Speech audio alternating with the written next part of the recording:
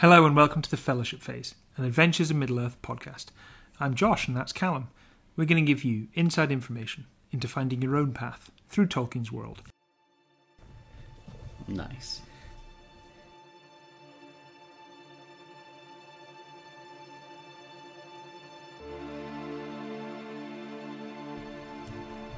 Frodo did not speak, and so Sam struggled on as best he could, having no guidance, but the will to climb as high as he might before his strength gave out and his will broke.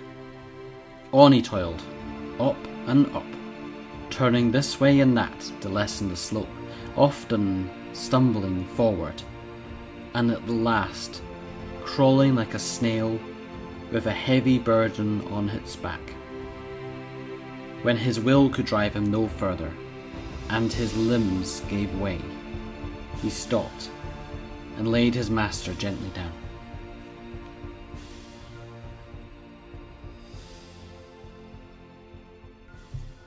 Hello, Callum. Hello, Josh. How are you? I'm exhausted. I was going to say exactly the same. So this episode is going to be about exhaustion. It's a topic that we've talked about before and we've touched on in the podcast, and it's one of the big differences between the basic rules which underpin the game and what they've done with Adventures in Middle-earth. And it's come up a lot in our game, and if you play, I imagine it's come up a lot in yours. We've certainly learned some lessons, and we wanted to talk through those. So, should we start with what the rules are? Yes, yeah, you may have experienced exhaustion in real life. Most people have at some point or the other. And just like in real life, in the game, there are different levels of exhaustion. So sometimes you might think, I feel exhausted, and other times you might think, I feel exhausted. And that would be a second level of exhausted? Yeah, I think. I don't know if I've certainly never experienced level 6 of exhaustion. I think there was one time that I got to level 3. Yeah. Definitely. 4 would be severe. That's hospitalisation. Yeah. Well, is it? I don't know. I felt I was a student. I was trying to get home from a night shift, and I was walking along a road in Glasgow, and it was like 6 a.m, and I'd been up for more than 24 hours, and I just remember thinking, I just have to lie down. I'm just going to lie down on the street here and fall asleep. There was another time after a night shift that I was so exhausted I fell asleep cycling, which I've never done before. That's close to sick. That's close to level 6. Death. Yeah. Thankfully, it was not on a road, but I woke up as I was sort of like careering off the cycle path. I was like, "Well, this is not good." Well, whether you've experienced that level of exhaustion or not, we've all experienced tiredness in some form, and the game goes to some lengths to explain what impact exhaustion will have, what the condition will have. It's laid out in a table, and there are different levels. So they go from level 1 to 6, 6th being the worst level. We start at level 1, you get disadvantage on ability checks. At level 2, you get disadvantage on ability checks, and your speed is halved. And the things start to stack up. Level 3, disadvantage on attack rolls and saving throws. Level 4, hit point maximum is halved. Level 5, your speed is reduced to 0. And level 6, death. Wow. Yeah. Actually, you know that I didn't play in this game, but I know that some of the people in our party were playing Radiant Citadel recently, and I believe there was some sort of creature or I don't actually know the specifics of it, or a curse that happened to one of the player characters, and it caused continual exhaustion gain unless you passed a save, and one of the player characters just died because of exhaustion. What a horrifying way to go. Yeah, I don't think it was very narratively satisfying for them. It actually does say that in the Adventures in Middle-earth Lore Master's Guide. It says that it's important... actual death by exhaustion can be a deeply unsatisfying end for a hero, which I think is fair. Yeah, it's fair. But it is important, and I like that it gives you decisions to make, because often there are things that are happening and the players are aware that they risk exhaustion if they keep pushing on or try this difficult thing, or, for instance, in a chase. We've talked about this, how rules as written chase rules would give you exhaustion and how overpowered that would be in Adventures Middle-earth. I like the exhaustion rules. They give the players choice, knowing they risk something bad happening. Now, in Core 5th Edition and in Adventures Middle-earth, to get rid of a level of exhaustion, you need to take a long rest, which in the base game is basically a night's sleep. One of the huge differences, because Adventures Middle-earth is a much more of a grind of a game. A long rest is not simply a night of sleep. It's a much longer period of downtime and rest, really, in a very safe place. In other words, it's much harder to get rid of exhaustion in Adventures Middle-earth than it is in 5th edition.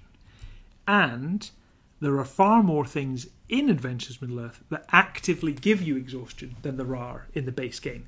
Because so much of it is about journeying and energy and basically pushing yourself to the limit without magic. So, how does it feel as a player character when you were given levels of exhaustion, like a gift? Yes, it was quite a gift that you gave us. Halmir has been exhausted a surprising number of times. He actually has a very high con because he's a soldier. And just the things he was doing, we've had journey events, and I think there was one time we encountered a spirit which led to the point of exhaustion. I think it's really interesting when it happens in the middle of a really big journey, when the stakes are known to the players. So there's one time when we had to travel quite a long way from Lake Town, that place whose name we've yet to understand, but the episode will follow at some point, all the way into Mirkwood, but much further south. And we knew we then had to return. And Halmir got, I think, 2 points of exhaustion on the way. And it was really important, because at 2 points of exhaustion, not only was I rolling at disadvantage for ability checks, which make things very challenging, but if you're in a group, like, basically what happens is other people end up doing the bulk of the tasks. At level 2 of exhaustion, your speed is halved. And the group no longer is particularly helpful with that, because if the rest of the group do things, that means they just keep going at full speed and you're at half speed. So what effectively happened was Halmir slowed the whole party down when we actually had quite an urgency where to go. And it really then had us asking questions like, is there a way that we can get a boat on the river? Can we get horses? It forced us to change our plan. So I actually really enjoyed it, but then I quite like it when things go wrong in role-playing games. Yeah.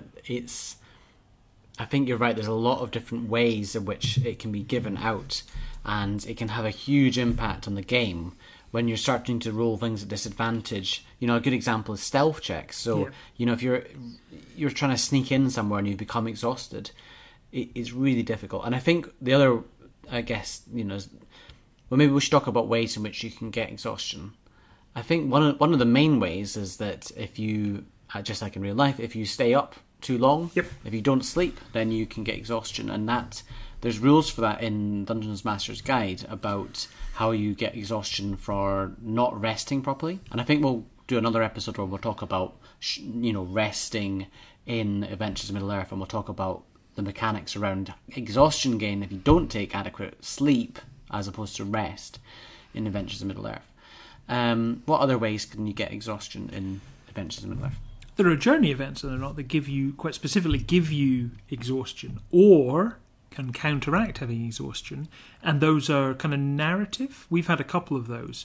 They're things that come up, I feel, quite often, and they're really like baked into the core mechanic of the game, which is journeying places. Yeah, I think a lot of the journey events, Josh hasn't really seen these before because it's behind the screen, so there's basically like underlying the journey events. A lot of the books have like different flavours for them, or different like ideas or suggestions. But essentially, the numbers 1 to 12, each number has like a set mechanical thing. And often it's like, if you all succeed and do well, then something good might happen. Or if your embarkation roll was good, then it might be a positive event. But conversely, if the initial check has failed, or the embarkation roll was negative, and then something bad will probably happen. So, for example, one of them relates to seeing something wondrous, and your check there, if you succeed, may allow you to regain a level of exhaustion. If you fail, then you might have a penalty to your arrival roll. And the exact mechanics don't really work, but I think what's worth thinking about is that a lot of the different events can remove or add exhaustion. So, for example, one of the journey events is around hunting. And the way that you resolve that is a sort of a wisdom survival check. That might be made of advantage or disadvantage depending on different factors. If you succeed by a large amount, then everyone recovers exhaustion because you've got some fresh meat or food, and you also get more to the arrival roll because the journey was less punishing. If you just succeed, you might only get a level of exhaustion recovered. If you fail, then everyone gains a level of exhaustion. So it's extremely swingy. Yeah. And I don't know how I feel about that sometimes. How do you feel about the journey events? Because they're part of the game that I haven't really adjusted. I've just left them as they are. How do they feel? Because I've got my thoughts, but I'm interested to hear what you think. I like them. Now, I've never run a game, and I've never really seen them written down. I've only experienced them as a player. I like them because it makes journeys difficult, which I think is the point of the game. Yeah. In some role-playing games, you can very much just abstract out and just have almost like a cutscene of and you travel along this road, and you skip ahead to whatever happens at the other end of the road. Whereas in Tolkien's work and the game, the actual travelling makes up probably the bulk of the game, really. Mm. And I think it's good that there are a variety of things that can happen and that they do have consequences. I don't mind that sometimes it's quite punishing, because I think it keeps the players making decisions like, do we actually press on? Like, if you set off on a long journey to cross Mirkwood or to cross the Misty Mountains, not completing the journey should be an option. Yeah. I don't think it should be that could be the failure. I don't think it should just be a given that you'll get there. And if it is a given that you get there, why are we spending so long doing the journey? Yeah, exactly. So I actually think things like picking up exhaustion and potentially your speed getting halved, or you become so bad in combat that you think, it's not worth risking this, we should turn back. I like it. I think there's only one time that you've done that. You were travelling into Mirkwood, I can't remember exactly why, and you had to turn back. Yeah. And then you gave it another go later in the year. Yeah. Which is really interesting. And I'm wondering, how did that feel that time? It was demoralising, I suppose, because it felt like we'd failed. But again, it presented new choices. I think it meant the plot took a different direction. And something I like is, whilst the journey events are randomised, they're affected by dice roll. There are things as players you can do to prep. So there are items you can take, or there are virtues you can take, or there are people you can speak to. And I think we learned that lesson that actually, if we're going on a big journey, we should prepare. Which again, I think is rewarding what you want. Yeah. So an example would be a Bjorning culture of virtue, which Theodric had, was twice-baked honey cakes. Delicious. Which he made. It was a hobby of his. And with the cultural virtue, what it meant was the party ignored the first level of exhaustion they received on a journey. And that was the idea. They had these really nutritious, wholesome food with them that he would share around, and it would make journeying easier. Another example is if you have ponies or horses as part of your group on a journey, you ignore the first level of exhaustion that you receive. So again, it encourages you to prep in some way, or it rewards players who... Yeah, so you just get a pony and then you fill its saddlebags of honey cakes.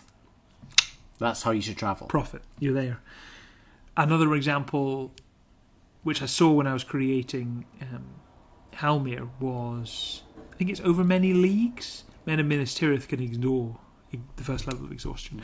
So that's quite a common buff that exists, and it's quite a common penalty that exists in the journey rolls, exhaustion. So it does move up and down a lot more. It's funny, it's not something... when you read rules, and I think, I find this a lot when we're creating characters. So I was recently creating a new 5th edition character, and there's sometimes just rules you read and you're like, that seems really exciting. And there's other rules that you read and you think, it's a bit boring. But then when you get into the game, and something in AiME in particular is that, the not very exciting rules can sometimes be really impactful. So that one about, if Halmir had the ignore exhaustion, that would have had a huge impact. Like, I think the other rules that you've chosen have had huge impacts as well. But it is something that is actually really powerful in this game. And if you're playing this for the first time and you've never experienced, I think it's worth knowing that exhaustion is such a big part of the game. So if there's ever anything that's like talking about as a mechanic, you're not like, well, that never comes up when I played normal D&D. So it comes up a lot. It comes up a lot in this. And I actually think the point we really noticed it was when Theodric retired, because up until that point, because his virtue applied to the whole party ignored the first level of exhaustion. He then went away, and suddenly, every time people were rolling or making con saves or journey events came up, it was like, oh, actually, there's this new risk that we didn't have initially because we just had this buff from the beginning of the game. You had a lot of buffs, and actually, I think you, when you accidentally, because we didn't know what we were doing, the party was quite well adapted for travelling. Yes. Because you had a wanderer with a lot of known lands where you were adventuring.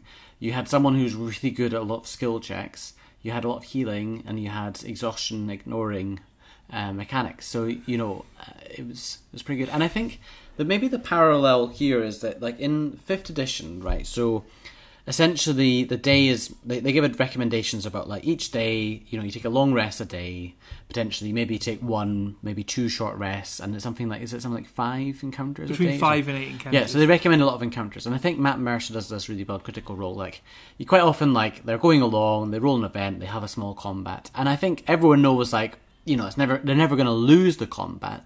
But what that's there to do is to drain resources. We talk about that, like you drain resources. And the main resource in 5th edition is your hit points.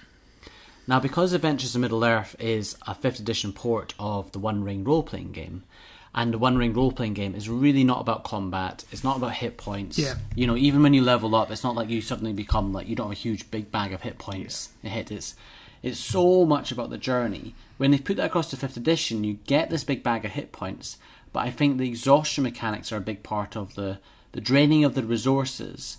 It's very unlikely you're actually just going to, like, lose in a combat, although we kind of play it a bit like that.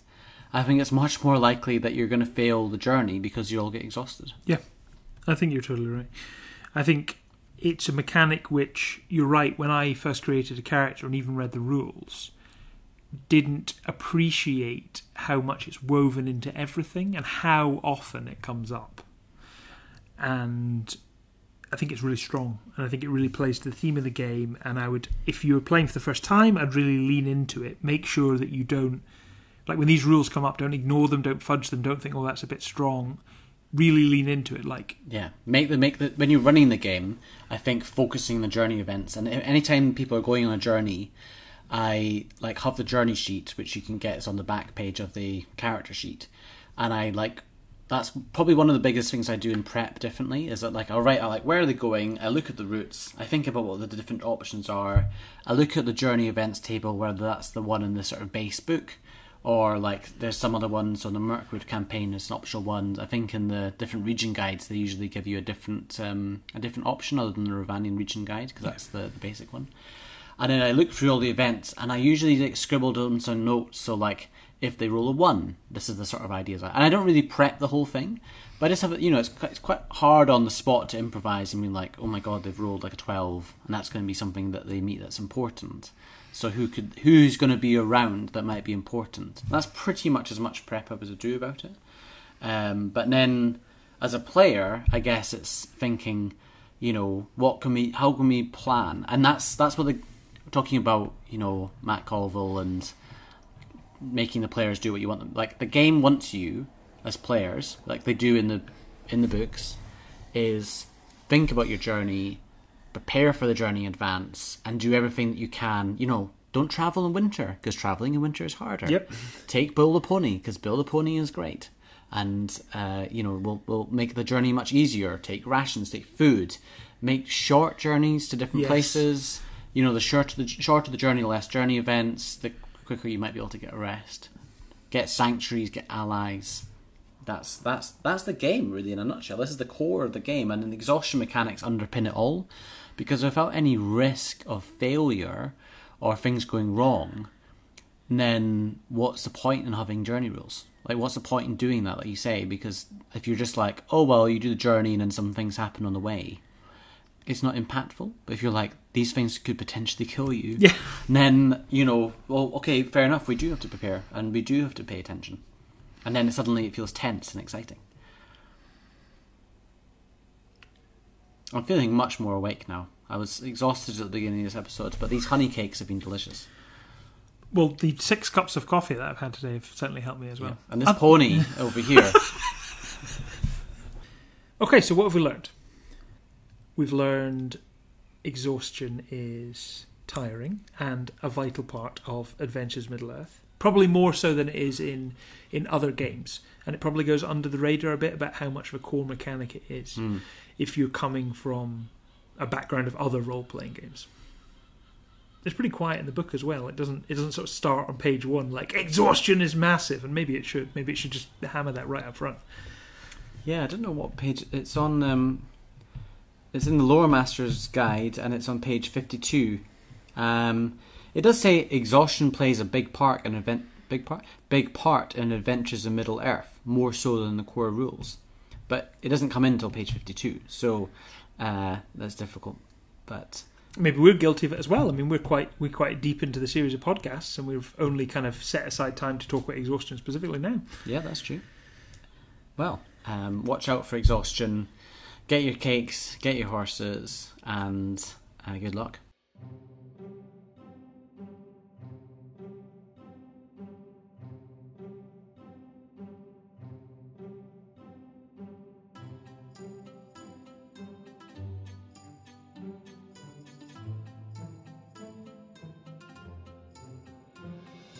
No emails except on party business. And comments, suggestions and questions to thefellowshipphase@gmail.com.